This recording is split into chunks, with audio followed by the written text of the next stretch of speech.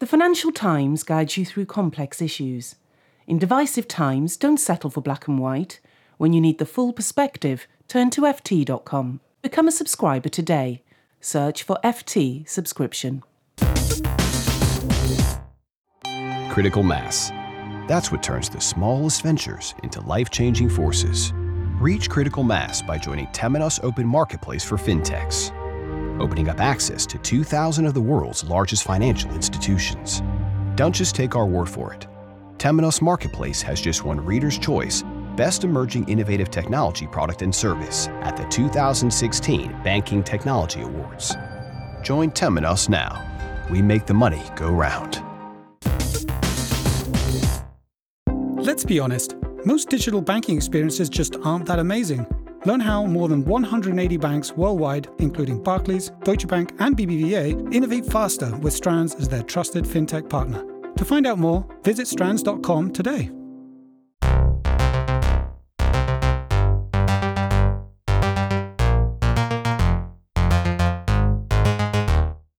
Welcome to FinTech Insider. We are taking over today, currently from the Barclays headquarters in Canary Wharf.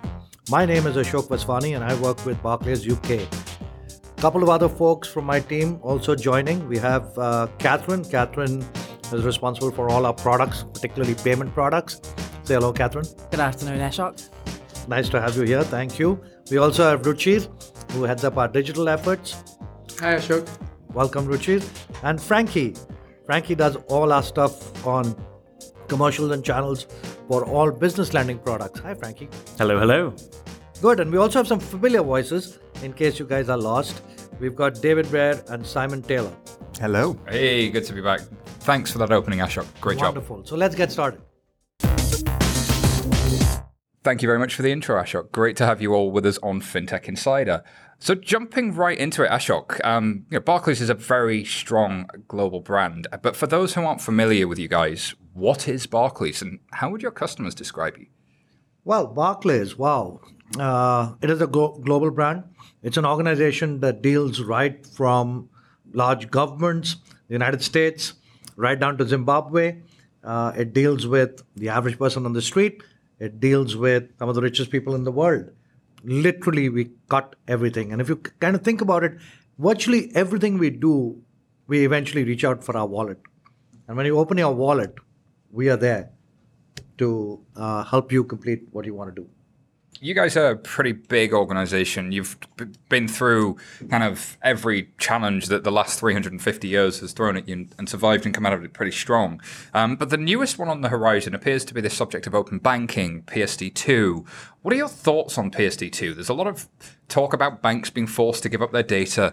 Catherine, talk to me about, how do you see this? Are there opportunities or is this all downside from a bank perspective? I'm hugely excited about it. I think as a customer, it's going to present me with completely different opportunities about how to manage my finances.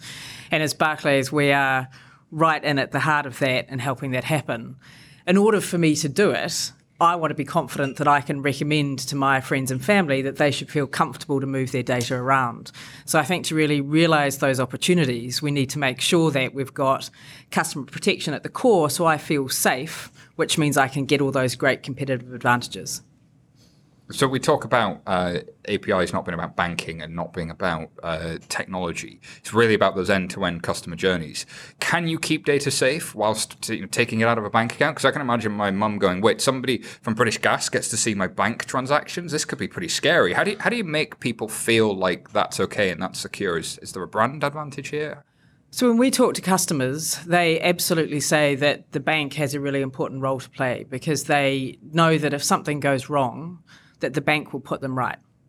And so that's why it's this really interesting balance that we need to get that's both enabling that data to be shared in a way that's safe and secure for me as a customer. And then I think you could say to your mum, it's absolutely fine if you knew that the way that data was being moved and who it was being moved to was a safe place for her to do it. It's an interesting dynamic, isn't it? Because obviously there's been a lot of communication since internet banking existed, not to do really what it is that we're now allowed to do. So it's kind of a changing dynamic there, isn't there, in terms of the customer relationship and actually what we're advocating to sort of do in terms of kind of sharing that information and moving it forward. So it feels like it's a real sort of tide change, doesn't it? But like you say, I guess ensuring that all of the security measures are in place, and then really how you manage people through that customer experience is going to be critical. I think coming on to the broader campaign we had earlier this year around Be Fraud Smart, it's going to become more and more important that customers know exactly what to do and not what to do. I think the growth of phishing emails and things like that, Catherine's absolutely right. We have to get this right for the consumer. Cybersecurity will continue to be a societal challenge. This has huge upside, both for us as an organisation, the economy and everything in between, but we absolutely need to make sure customers understand what we'd expect them to do and what not to do, which is why the security of this is absolutely paramount and something that's certainly on our minds.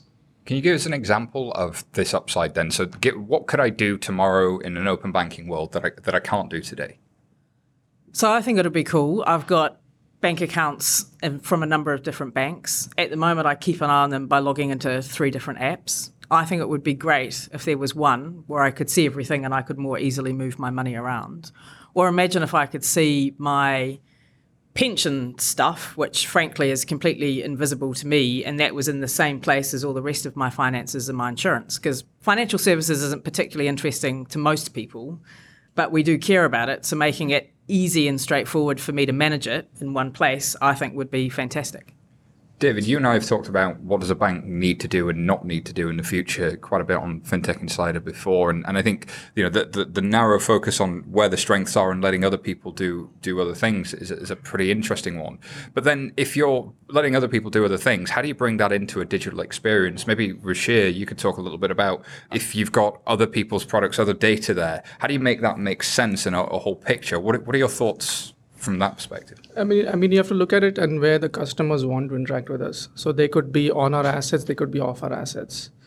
I mean, the expectation from customers is we provide them the best service wherever they want to interact with us. So let's assume that customers want to interact on our assets. Then you want to make sure that they have a very consistent experience, whether they come into digitally or they walk into branch. That means using external data, we need to make sure we bring that into a consistent experience. Now, if it's data that we want to provide to customers that are not on our assets, and we want to be there where customer need us, then that's where we need to make sure we have that experience for them there.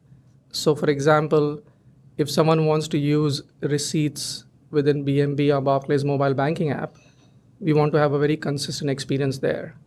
But if someone wants to access our information off our assets, then you want to make sure we provide the data so that they can accept it and use it there. Yeah, that's an interesting challenge, isn't it? That people will want to use Barclays data outside of the Barclays world, outside of your control, and yet at the same time you want to make sure that it's safe, secure, and that they're enjoying themselves. How do you think about that challenge in terms of they're not using Barclays assets, they're not using a Barclays digital channel, but at the same time you want to make sure that I mean, first and foremost, are you okay with that? I'm guessing you're expecting that that's going to happen. And if it's a Barclays interaction through Alexa, have you thought about how people know it's still safe and secure and how people know it's still you guys in the background? I mean, that's where we spend bulk of the time, and going back to what Catherine had to say, that's an area that we really want to draw transparency on. This is what the customer is signing up to. At the end of the day, it's a decision that the customer is making. It's our job to make sure they understand the decision they're going to make. So to your point, if they want to use services through Alexa, we want to make sure that that information that's going to be available publicly, and they're making and taking that decision by actually knowing that's what they're going to be signing up to. And we will put all our energy in making sure the customers know that. At the same time, we want to make sure that at every event, we ensure that we are the custodians of that data, and the customers know that as well. So we'll have checks and points to say, are we keeping it safe as we go along? Now, there's a lot of debate going along how you authenticate customers, at what frequency you authenticate the customers. This is where I think our teams are making sure we do that at all the levels, even with the regulators. Because you've always got that balance, haven't you, of security versus convenience. And actually, if you make it too secure, nobody will ever use the thing. My worry is this becomes another pay-em, where it's a great industry initiative, but actually the volumes just aren't really there. If there is a significant volume in PSD2 and open APIs, do you see that as net beneficial to you guys? Do you see that as an opportunity for the business overall? So I think we see it absolutely as an opportunity. I think the balance that Ruchir was talking about and your concern about pay-em, I know if I'm upgrading my phone app it says you need to accept the terms and conditions. I don't read it and I just hit yes, because that's what we've been trained to do, because we know the phone won't work if we don't hit yes. So when we try and think about what's that right balance, the way one of the consumer groups talk to us about it, it's what's the pebble in your shoe? It can't be sufficiently disruptive that you stop walking, because that's a disaster. But you just need to have that moment so you think, is this something that I want to do? And it's a conscious decision, not an unconscious decision. And I think if we get that pebble in your shoe right, then I think we'll get all the benefits of it from a consumer perspective without that downside. I think that's completely right. There's so much talk about removing all of the friction from all of these processes, but in some instances, a little bit of friction actually ensures that people are doing what they should be doing and really taking it seriously. There was a really interesting study by CGI that came out this week that actually said the ability to see your entire financial life in one place was only second to security measures. So I think that use case is, absolutely on the head for what it is that people are really looking to achieve. So, but I don't think we should get hung up about looking at everything of your financial life in one place as the big use case, right? I think there are many other such nice use cases, right? The one I really love is the one about how folks like Tesco and Waitrose and Sainsbury and everybody are all going out for self-service checkouts, right? Self-service checkout works brilliantly. You just kind of swipe it, scan everything. It really works well. Except for that moment where it's like remove item from bagging area. That bit not so bad. You got somebody in the back, call him. But the thing comes to a complete halt when you put a 6-pack of beer in front of it, because that machine hasn't got a clue. Are you over 18? Are you like Frankie, or are you like Ashok, right? I did get ID the other day. I was quite happy with that. I'll tell you that. Wow, it's the dimple, man. And that's the kind of point, right? So how do we interact with that machine, right? Because we've got this huge database of 24 million people to say it's fine to give Ashok the beer and not give Frankie the beer, right? So I think we should look at those kinds of things rather than saying, hey, everything's going to come out in the open and suddenly nirvana is going to happen because everybody knows everything about everything, right? That I think is a little far-fetched. Are we really going to see open banking then? Because, if we're having to make it quite secure and we're having to make sure customers know what they're doing, I think the end-to-end customer journeys like that, where somebody's approving their ID with a known retailer, with a known corporate that you already have a relationship, I could kind of see people using APIs that way, but truly open in the sense where it's like Google Maps feels like it's actually a little bit different. Is there a nuance here? I think it'll be interesting for the fintech geeks, and I'm sure everyone listening and everyone in the room will kind of enjoy this day zero. I think that's a proportion of the customer base. I think even from our customers today, we offer the ability for people to see their personal and business accounts in the same place. A huge proportion of people choose to do that. Some people want it separate. Some people want to be able to segregate personal and business life in every aspect, whether it's personal email and business email being on the same device. So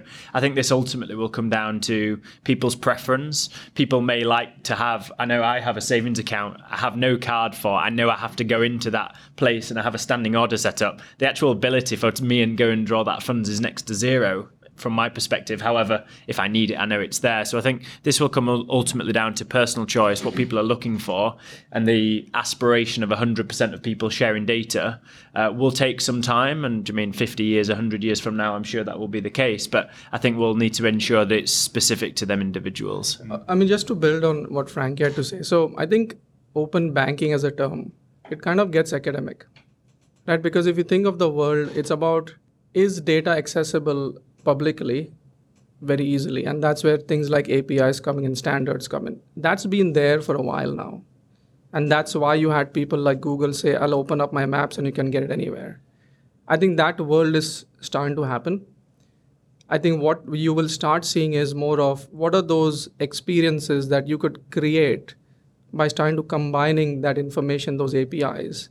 And then going back to what Frankie said, people who can combine those experiences will attract consumers, make it very compelling, and that's, who's going to win in this space. So I think we keep talking about open banking, but it's just academic. It's kind of the regulators saying, these are the things I would like you to open up. But if you look at the world around us right now, there's a lot of data that's open, and you can start using it to create experiences that are very compelling and attractive for us. It's not just about the data that comes from inside the bank, it's actually everything that's already out there Exactly. and remixing it. Exactly. Well, I think it's at Ashok's point. We can't even begin to understand what the real scale use cases will be, and we won't really understand that until the data's there. And I was talking to a guy about it, and he said he'd just bought a car, and the car had auto-dimming headlights. And he said, I would have never asked for it. But now that I've got it, I'm absolutely addicted to it, and I think it's brilliant, and I wouldn't buy a car without it. And so you sort of look at it and think we're only constrained by our imaginations at the moment. But the more people that get to engage, then there'll be use cases that work for me that don't work for Rashir.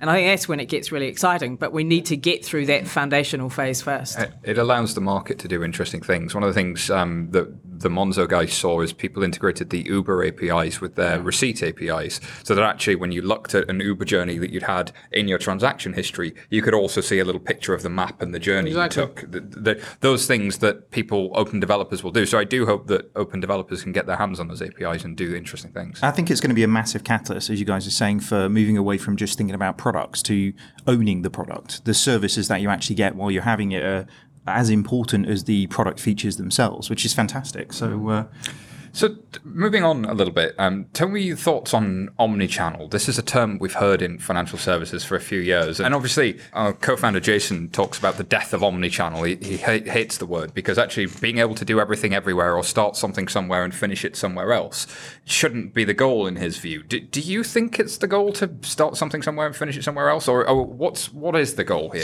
So again, the word channel, omni-channel, all created by businesses. Customers never think of, I'm going to go to a channel or I'm going to go omni-channel. They're saying, I want to be served with Barclays. That's how people look at it. And that's exactly our view. So the question for us is, how do you solve for customer need? And what is the need you're trying to solve for? Not about which channel you want customers to come to. It's about what do they want? Is it convenient? Well, they use their mobile banking app. If they have something they want to have a conversation about, they'll go and talk to someone in the branch or they'll make a call. The question for us is, what need are we trying to solve for? So if you put that in perspective, then the question to ask is, what is that need? Typically, a need for a customer who comes to us would be, are you helping me save money? Not the question is, how many savings accounts you open? So when you start asking the question of, are you saving me money as a customer?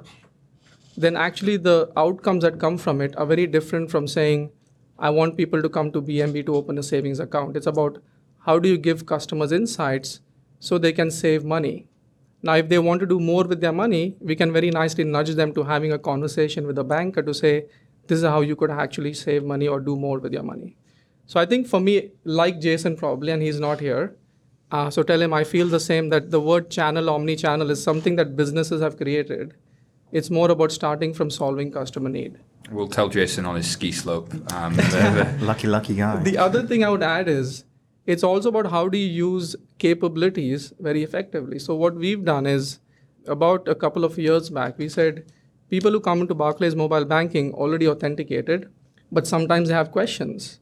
And these questions not necessarily are to something they could have the convenience of doing right in their app. They want to make a call with someone. And instead of actually making them go through that whole frustrating journey of IDV, which all of us know, we said, make one call through your app, you're authenticated, and you speak with someone. We found our net promoter scores just skyrocket when they could have that conversation.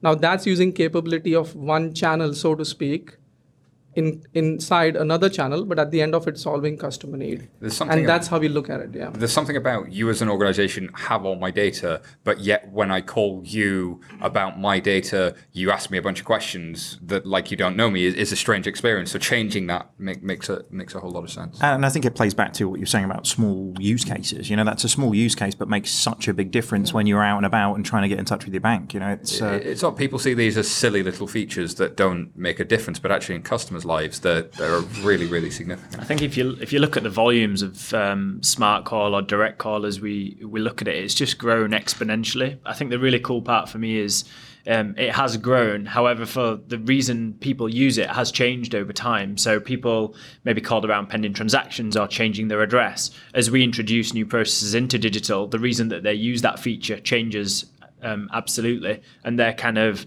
adoption life cycle also changes as well. So I think some of these things feel, as you say, small at the time, but it's a minute on every single call asking questions you don't necessarily want to answer. Something like 30% of all of our calls go down that route. So it's just an incremental saving for them individuals. And as Ruchir said, the NPS score just jumps through the roof because you just don't expect to be, "Hi David, how are you?" So it's just a bit of a wow experience that just joins the two channels together. The amount of times I've rung up and got through to an IVR, I have to put a thing into that I completely mess up, that I end up hanging up and doing it again. It's just, so yeah, that's where friction being removed is fantastic. So. The other example, just to build on what Frankie said, is we talk about branches, but then what happens in a branch can be very different. So account opening, we started this journey about 4 years back, great journey digitally, but customers came in and then we had a completely different experience where they had to talk to a personal banker and spend 1 hour to get the same account number and sort code they could actually get digitally. And all we did is we took exactly the same journey that they could do online at home and we put inside the branch. Now, I don't know what you want to call that, omni-channel, multi-channel, cross-channel, it doesn't matter. But the point is when someone walked into a branch, we served them. In about 5 minutes, they could get the account number and sort code. We use the capability of a digital online account opening process in the physical environment, and we solve the need of the customer. So your colleagues are seeing the same as the colleagues love it. Colleagues actually now say that I get more time to spend with that customer and talk about how I can help them with actually saving money, doing more with their finances, and that's where we want to get to. Speaking of digital channels, the app you guys have wins. It's like a show pony. It wins awards. It's always pretty highly rated. There are a lot of new players in the market, though, when it comes to mobile, and there's some really interesting things out there. What do you think of them? Do you have any favorites? And what are your thoughts on especially the 4 in the UK, but also globally? There's N26 in Germany. There's a whole bunch we're seeing now in Latin America. What are your thoughts on that? I mean, it's amazing that obviously we learn a lot from them when we look at them. It's nice to see what the teams have done internally with the Barclays mobile banking app. And it's great to see that it's been recognized by the industry and more importantly by customers. But I think it's just an amazing time because this world is evolving so quickly. So for us, it's about looking at those experiences, saying what else can we do for our customers? And that's how we look at those. So it's more of great for the customer, something we can learn. I know the guys in Monzo are doing some fantastic work. We look at them. I know they look at our app and they learn from it as well. So I think that's where it is and make sure that we can learn from each other. I think one of the things that becomes interesting is how we all want to use it as different. So I was talking to one of the team. He loves one of the apps because it's giving him notifications every time he spends, every single time he spends. I listen to exactly the same thing and think, I don't want a notification every time I spend money. It would drive me nuts. But actually, I do want some. And so working out how to get something that I can set so it works for me, which will be different to Ruchir and different to Frankie and different to Ashok, I think becomes quite important. Using data to figure out that kind of needs of different segments. I was at an event with the FCA and the Money and Mental Health Policy Institute a couple of weeks ago where they were saying people who suffer from anxiety or depression will have different needs in an app versus people who maybe going through a manic episode versus people who just want to budget more or people who do like notifications. We're not all one consumer, and actually building that configurability in is a hard thing to do whilst keeping a consistently good experience. Interesting point. So how do you create that configurability? Because I mean, Ruchir, you've launched a thing called Launchpad. Yeah. Can you tell us a little bit about that? Is that designed to kind of move in that direction to allow you to do more? So we started a year back, and we had David actually when we launched Launchpad. The whole idea behind it was how do we co-create with partners at the same time learn from our customers. So we actually provide the best experience, to our millions and millions of customers who actually use our digital assets today. So we launched this app called Launchpad. And what it does is it actually is like a beta version. So you can do pretty much all the basic transactions that you could do on your mobile banking app. But it then also invites customers to do more and learn from what they have in terms of feedback. And so we've launched quite a few features. We've got over 10,000 customers, real customers who come and use it. The best part is they actually feel very privileged that Barclays is asking for their feedback, and they're actually very happy when they see that then feedback carrying into the main app. So we've seen a lot of that happening in terms of new experiences. What's also great is that we also use Launchpad as a platform to co-create. And we think that in this new world where, partners like, the new fintechs working like with a large fintech like Barclays, I like to call ourselves as a fintech, which we are, use ways in which they can actually use those experience to then get back to the millions of customers we have. So for example, cybersecurity, always on our mind. There's a lot of small startups who've got some really innovative solutions that they can very quickly take to customers. We have a platform called Launchpad where they can co-create and they can take to our customers. So that's how we've used Launchpad and continue using it. And I think Launchpad is great. I think it's an initiative that actually touches the customer, and especially getting out to point around open banking, getting out ahead of open banking and, using some of the techniques that you're going to have to at the point where all of the APIs are kind of released. It feels like it's getting out there before you really have to do that, which is fantastic, both from a customer experience perspective, but also the learnings that you can get internally for that is just phenomenal. I think it's as important to look outside of the traditional competitors as well. So recent plug there, we did win the Memo Mobile Banking Review 2017, the second year on the trot. Even the year of the challengers. So we need some ping on the podcast at that time, some bells, whistles. But I thought there was a really good balanced view. But I think it's as important to look at non-competitors. I saw WhatsApp launching P2P payments in India today, Alibaba and what they're doing, and the whole breaking down of things in Asia and the APAC region. We have to not just look at banks. We have to look outside of industry and what's going off, because that's going to be more important, in my view, in the next 5 to 10 years. On that note, we have a platform we call 11FS Pulse. And on that, we benchmark all the fintech user experiences. So we show videos of them. And it's not just banks, it's not just fintechs that are on there, but we have the likes of WeChat and Alipay and others. And even just TransferWise inside Facebook and that experience. Seeing videos of those experiences really does bring these things to life for people. And it's not just looking at the traditional ones, especially from Alipay and Alibaba and Tencent, we're really seeing innovative customer experiences come from non-traditional players. I think to your point, Frankie, as well, the tone's been set outside of banking to a certain degree in some of it. My ease of buying my coconut latte that I had this morning at Starbucks was kind of where the payments. I know, I apologise for that. I have a beard. I have a coconut latte. What can I say?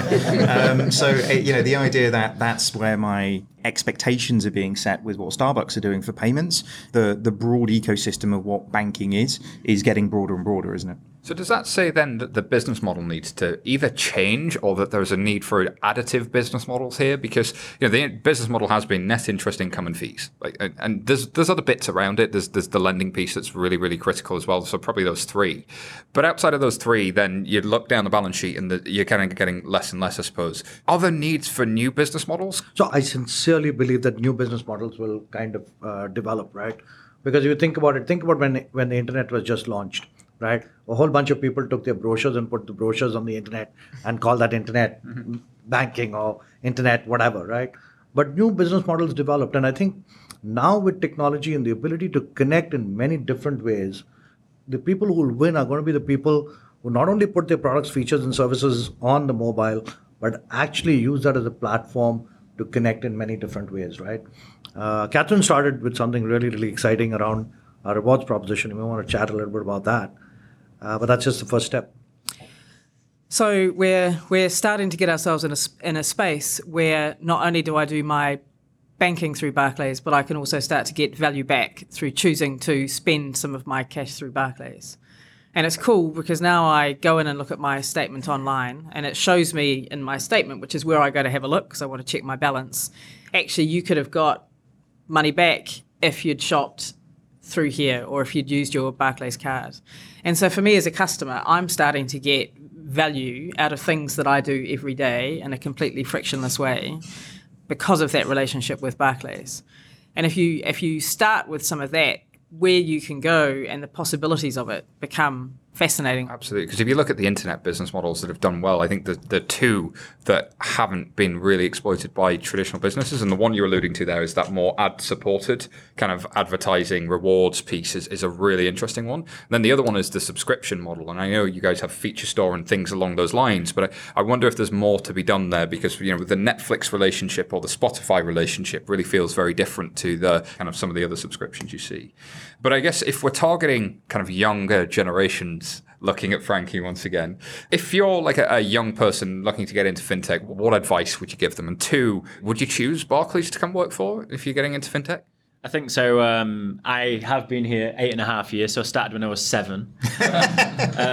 I've worked in 8 different locations, so across the whole of the UK, and the opportunities I've had. I'm sat in this room with you guys. I had sparkling water. I thought I'd gone quite well. A guy from Yorkshire drinking sparkling water. Not quite coconut lattes, but I will get there, David. You've got a dream. You have to absolutely. dream. So. The opportunities I've been provided have been fantastic. I think the work we are doing with from every single entry point, so apprentices, the higher apprenticeship scheme which I came on, the graduate programs, the people that are coming on, more experienced hires, the opportunities that people have in the whole of the UK, Americas, and in other areas. Barclays provides a opportunity globally to move around. And I know Ashok and many of us have worked in different geographies as well. I think the big part of what I would say about Barclays and the differentiation for me is the diversity of leadership. So the number of people I've worked for, their different styles and what they've brought to me as an individual. But secondly, the ability to influence macro trends. I was previously in Rashir's team until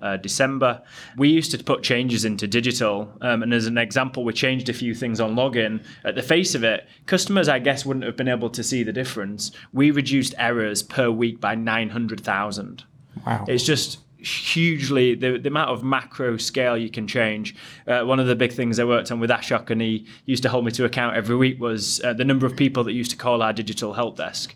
In 2 years, we managed to halve that number from 70,000 to less than 30, and actually added an additional 2.5 million people onto the platform. So the tweaks you can make, the impact it can actually do, and 40,000 less people calling per week was just dramatic. So I think the ability to look at scale, understand the real dimensions of what you can do in a digital environment. But at the same time, I wouldn't say I no longer work in a traditional digital role, but it's as important for people across the whole organization to understand what digital can do for your business, because it's absolutely paramount. So I got to add to that. Sorry, Ashok, as many of you know, I used to work here and came in kind of doing a delivery manager role somewhere in the corporate bank, and left 3 years later being the guy that you guys were pushing in front of like banks and governments as the blockchain person. So I can vouch for, you can get ahead in this place without question. What the UK is doing is we're doing the open banking stuff before anywhere else in the rest of the world. And so if you're interested in the future of financial services, 1, the UK is the right market to be in. And evidently from my accent, I wasn't brought up here. But 2, to Frankie's point about scale and the opportunities within Barclays, we're a company that spends a lot of time, as Rashir was saying, thinking like a fintech. And we've got the scale. So you're in the market that's got the most change, and a company that's really embracing it with scale customers. It's kind of like, where else would you rather be at this point in time? So I spend a lot of time thinking about this, right? Obviously, I think it makes a lot of sense for a person who wants to try and make an impact in fintech to join a company like ours, because we have the resources to get stuff done, right? So I can count 10 programs where we've spent a lot of money on, and frankly, they've not gone anywhere, right? Yeah, so in that particular quarter, in that particular half year, we may have blown our expense budget. We could have better utilized the resources and stuff like that. But you know what? Honestly, okay, we thought it was a great idea. We made a mistake. We drank a glass of water. It was over. We moved to the next thing, right? But you've got to have the capital and the resources and stuff like that to be able to make those mistakes. I mean, the speed of change is so rapid that to think that everybody's going to get everything right is foolhardy, right? So having the ability to actually do it, having a culture where everyone as a team, we are committed, we're just absolutely committed to making this happen. So we're putting our money where our mouth is. Now, again, we don't get it right all the while, but we're putting our money where our mouth is. And finally, when I talk to the teams, I say, so what's your employee value proposition of coming to Barclays? I'm not promising you a great time. I'm not promising you a bed of roses or anything like that. What I'm telling you is that you will be able to seek out your highest potential, right? Now, you may at some stage say, okay, I'm done. I'm going to go and cash it someplace else, which is fine. Simon did that. That's great. He's doing really, really well. And we are glad for you. But the people who stay on every day, they're moving to seek their highest potential, right? And if we can keep providing that potential, then of course there'll be people who will choose other careers, there'll be people who will want to move to other geographies, there'll be people who want to move to a different pace of life and stuff like that. But while you're here, my God, we're going to continuously try and push you to achieve your highest potential. There's something incredibly rewarding about delivering services that touch millions of people's lives, and I think a lot of people in small fintechs may never see that type of impact in the market. And for me, having worked in a big bank also, then just that feeling every night that you've delivered something that, X many million people are going to be using as a day-to-day version of how they actually interact with financial services is just an amazing feeling. I was going to add to Ashok's point, right? When can you say that you've had an experience that you're transforming an industry? And this time is so fascinating because you are actually transforming the industry as you're transforming people's lives. And very rarely you'll get that opportunity to say that. And Ashok, he tells all of us that it's not a bed of roses, but I can promise you one thing is that when we finish the transformation, you can actually go and tell people that you were there and you were a part of it, which I think is very fulfilling when you start thinking of, what you can achieve through that journey. Very cool. So speaking of young people and fintech and kind of like mixing that with a large company, can you give me an example where you guys have collaborated with fintech companies before? You mentioned Launchpad earlier, but do you have a specific example maybe?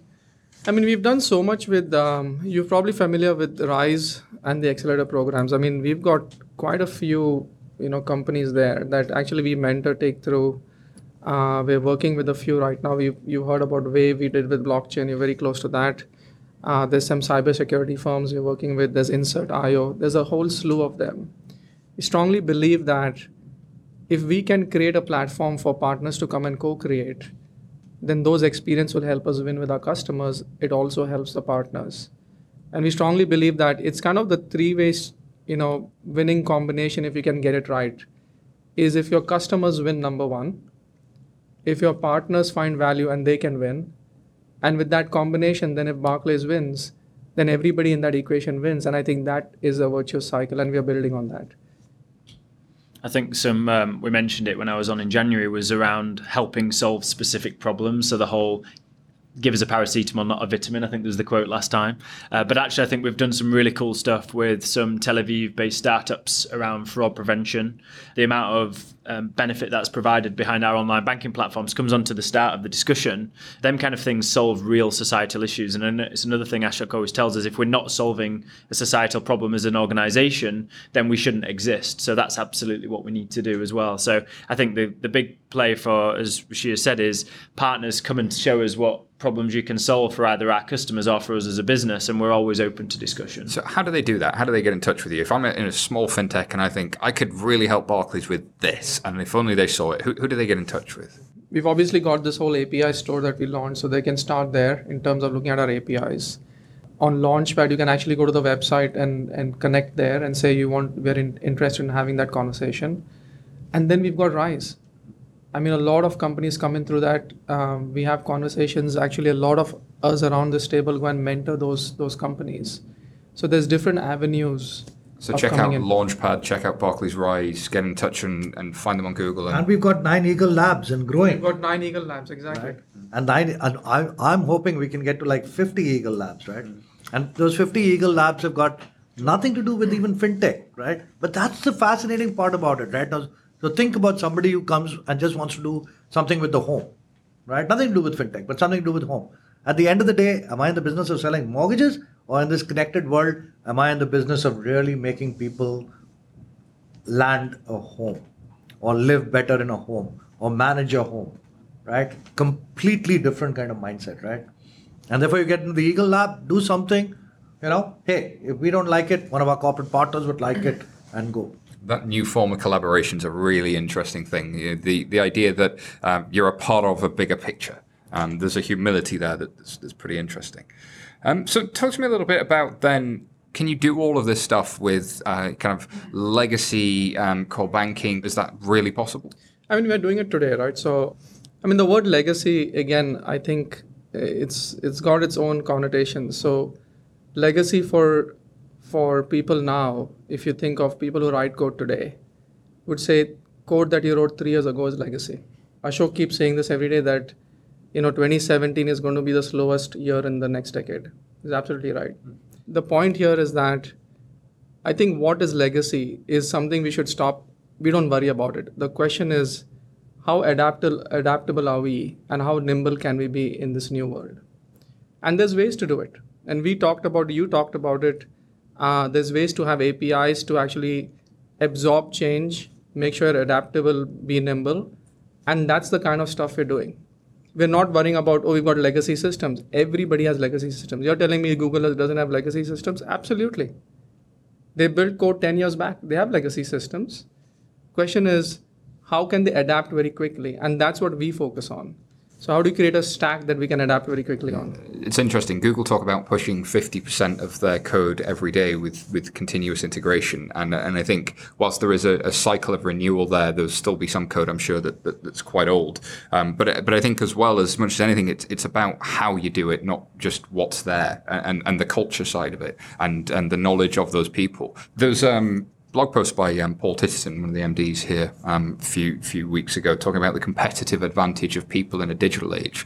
When we hear stories in the market about digital transformation, X bank is spending X billion, Y bank is spending Y billion on digital transformation, what often gets missed is, what are the people going to be doing if we're automating them all out of jobs? Are they going to have a role, and do they make a difference? It was interesting. I was with a group of 20-year-olds talking to them about life insurance, which is not something you want to think about when you're 20. And it's a pretty straightforward product. You could do it all digitally. And they all paused and said, no, I don't want to do that digitally. It's like, well, why not? Thinking it's pretty straightforward.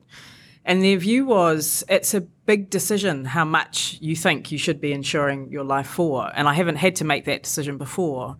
And actually, I really want to talk to somebody about it. Or if I talk to a customer who has had a fraud on their account, or they've been, as Frankie was saying, socially engineered, those customers are saying to us, I want a police report. I want a crime number. I want it to be treated like a crime. And actually, I really want to talk to a person. And so I think having digital working beautifully with people means that the people can do all the stuff that actually people are brilliant at.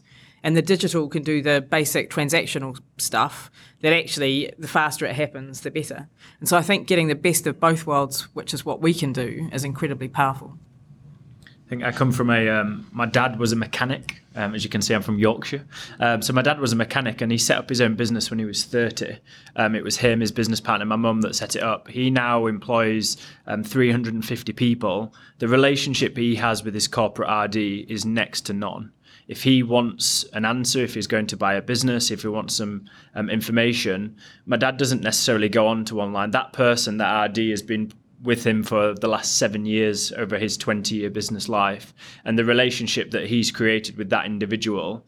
And you can see the power, which is why a move to business lending, which is where I'm now sat. I've seen what impact it's had to my family and to the whole kind of local economy as that business has grown as well. So I think digital will absolutely augment the human reality. Humans will augment the digital reality as well. And absolutely, it's what we can do more. You guys have seen the Digital Eagle program, which has been copied and pasted, attempted.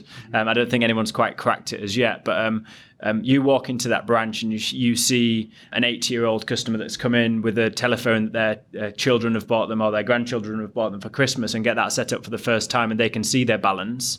It's just amazing. They never have to come in when the weather's bad. They still want to come in and have a conversation, do what they need to do. But the lack of worry that they don't have to do it anymore and they can pay their bills. And it isn't for everyone.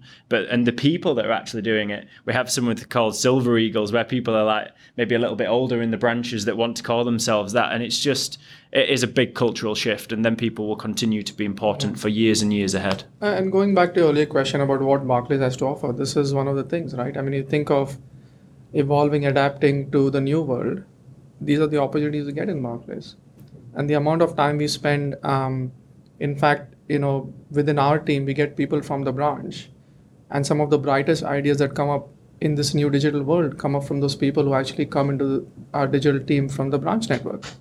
And I think the point here is what we want to create and instill in people is be curious, always learning, and then we'll provide the support for you to keep learning. And I think that's going to be the key fundamental driver for all of us around this table. Imagine 10 years later, if I continue talking about APIs, the world's moved to something completely different. I think that's kind of the culture shift that we are trying to make within Barclays so that we can keep evolving. So it's not about automation jobs going, it's about how we evolve, adapt, and create those new experiences, new ways for people to evolve. So you mentioned 10 years' time. What do you think both Barclays will look like in 10 years, and what do you think the customer experience will look like? And I know crystal ball gazing is dangerous, but like let's have a stab at it. Is this the brand dissolves and you just become data pipes like happened in the telco industry, or is it some hybrid of that, or is it more kind of something new we haven't even thought of? The only bank that's going to be remaining is Barclays. No, just kidding. I mean, you answer it, right? It's very difficult to foretell 10 years down the lane. I mean, we have a legacy of being there for the last 327 years. So I don't think it's going to change. I think we will evolve. We've got the right mindset in the business to constantly evolve where the customers are. Will business models evolve? Yeah, they will. They may be. Will we be there? Absolutely. And I think at the end of the day, what the best part is that it's going to evolve towards where the customers continue to win. So that's how I look at it. I think at our heart is a trusted relationship with customers over generations. And I think that's going to continue to grow and grow in strength. And I think the only thing, well, there'll be many things that will be different, but I think one of the biggest differences is what I trust Barclays to do and help me with will be broader and different than it is today. That's interesting because we've talked on the show before about kind of marketplace banks that kind of have other things that are plugged into other things versus kind of more infrastructure banks. We've seen Oak North, for instance, and a few others that are focusing on just being pipes and commoditizing. You may have seen Clearbank as well enter the industry as very interesting initiatives, focusing on just being the pipes. These are pretty disruptive moves. It sounds more like the marketplace and being focused on end-to-end customer journeys is the future there. I guess that kind of brings us to a conclusion from our questions. What should people take away from this interview, and where should people go to learn more about some of your key initiatives? So I guess the website is a great place for us to go. We put out a lot of stuff on YouTube as well. Talk to any one of us, right? I mean, I get emails from a whole bunch of people. Most of the time I respond to all my emails, and I do it myself. And, I'd put you, if I don't know, I'd put you in touch with the right person. We're all about learning. We're all about trying to figure out how to do this better. And best way to know about what we're doing is just bank with us, right? Turns out that's the answer to everything. No, I just want to say thank you, everyone, for your contributions today. Great Barclays takeover. You guys kicked some backside. So just remains for me to say to our listeners, thank you for listening. If you like what you heard, subscribe to our podcast. Please tell some friends about our podcast. We've got to spread the love. And leave a review for us on iTunes. It helps people discover us. That's it for this week. Thank you very much. Thank you.